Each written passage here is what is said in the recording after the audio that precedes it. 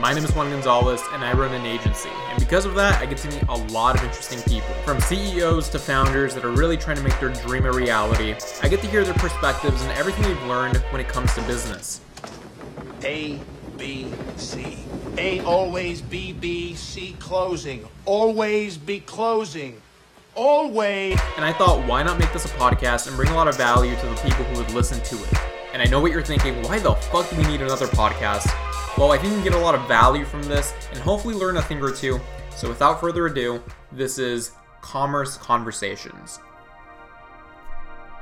So for this first episode, I'm not going to interview anyone. We're starting off trying to have a proof of concept. But what I think I'm going to implement into every single episode that we have in the future, almost like this monologue, right? So like when you watch a late night TV show or whatever, like Steve Colbert, you have a monologue, then you have the interview with the actual person. Well, think of this as a much less exciting version of that because we're just going to talk about business. But the goal here is to basically break down what's happening in the news, make it very easy to understand, hopefully upload like 2 of these a week. And I know that's bullshit, it's probably not going to happen because I always think I'm going to upload a lot. Make this like a long running series for anything I do on YouTube, but it never happens. So let's see if this is actually something I do in the long run. I'm doing this for a couple of reasons, right? As I mentioned in the title sequence you saw, I'm bringing value to people, but also just kind of building some kind of network around the content I create, which should be exciting. So the two main things that are happening in business, and not main things, there's like a lot of things that are happening. I mean, you want to talk about COVID, politics, or whatever, so many things are happening, but two main business stories that have gained interest. And one, that's the Department of Justice versus Google. And rest in peace, Quibi, the worst idea and the fastest way to burn $2 billion in 6 months. Just such a horrible idea. And we'll go into it as to why it failed. And literally, my camera just died. Just love that. Okay, on to the first story with DOJ versus Google. The Department of Justice is suing Google, but why? Because they're utilizing and they're violating antitrust laws. They're making it difficult for competition to actually happen, is what happens with the monopoly power. But how are they utilizing their monopoly power to stifle competition and innovation? Well, the Department of Justice actually writes that. For years, Google has entered into exclusionary agreements, including tying agreements, and engaged in anti-competitive conduct to lock up distribution channels and block rivals. Basically making it difficult for anyone that needs traffic to actually go forward. And as you know, most of Google's business and revenue comes through their ad platform. So essentially they're blocking any other competitors to have traffic to their site. And then as well on top of that, Google has almost this effect where it utilizes data, and with that same data they can better predict what their consumer is going to do, and they can sell that information to advertisers, but they can also make a platform that's very engaged. Essentially, people know that the platform is great, people continuously go to it. Because they continuously go to it, it's a feedback loop. And Google gets better because of that.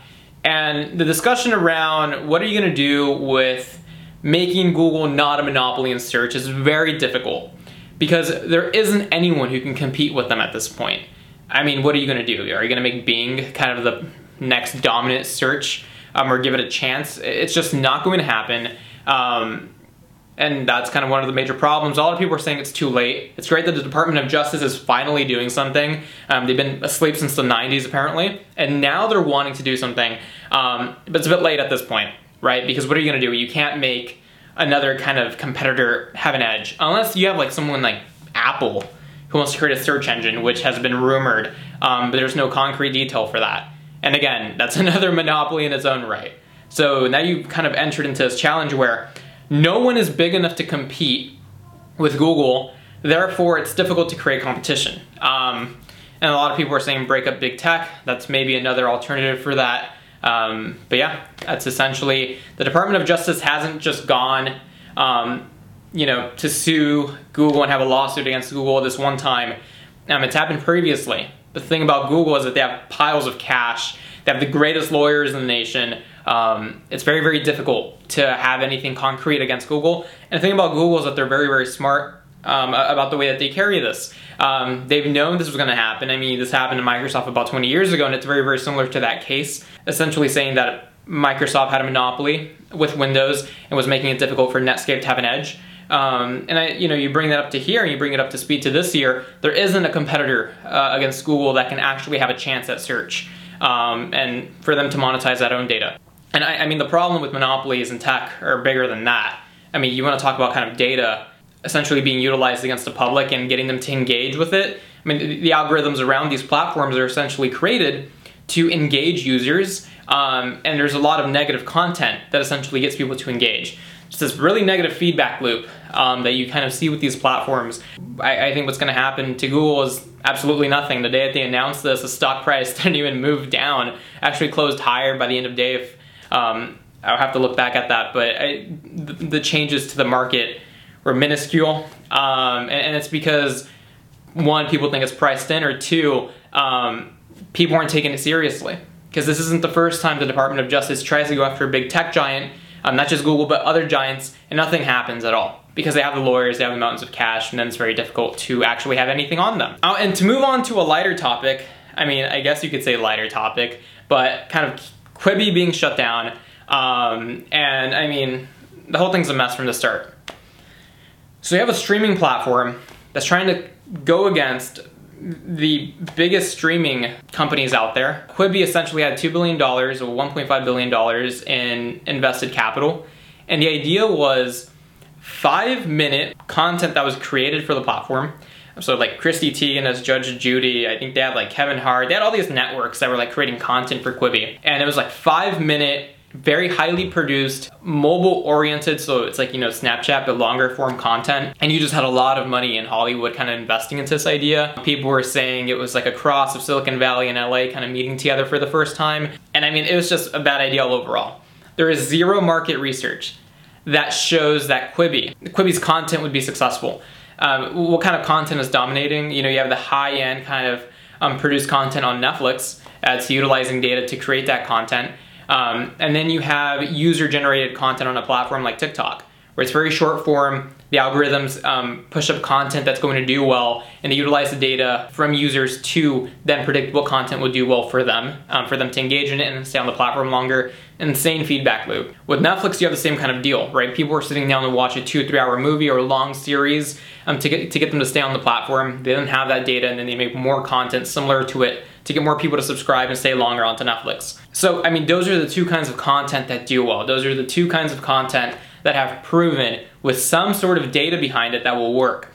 Quibi had zero of that. You know, you're forcing millennials onto a platform to utilize this UX and UI experience with zero information as to why they should. And because of that, it just failed, and that's why they burned so much money. You know, I think now they're giving some money back to investors, and at this point people are asking what they're gonna do with the content. I mean, honestly, who cares what they're gonna do with the content? Probably wasn't even that good to begin with. It's just a bad idea overall. And that just shows that you can't literally force the users to consume content on a platform just because. It makes zero sense. And from the start, most great companies are actually started small. They have a proof of concept, and then that idea will evolve as time goes on. And that's how companies should be started, right? When you shove a lot of VC money towards something, it doesn't guarantee success. But I think, you know, the number one best thing in entrepreneurship, so to speak, is success. The second being failing quickly. So when you fail quickly, you now know to move on to the next idea. Failing slowly sucks, right? You'll go 5-10 years onto an idea, you think it's gonna work, and then it doesn't. So I think, you know, failing quickly for them was a great kind of scenario, 6 months in and out.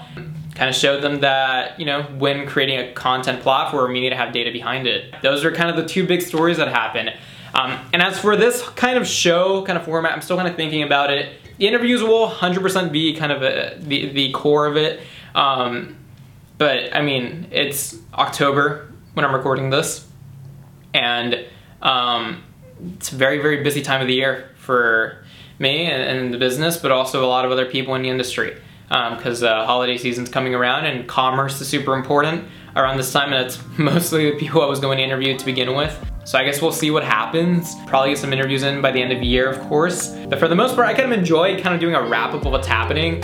Those were the two big stories. But yeah, all right, I'll see you guys in the next kind of episode of Commerce Conversations. Thank you again for watching, much appreciated.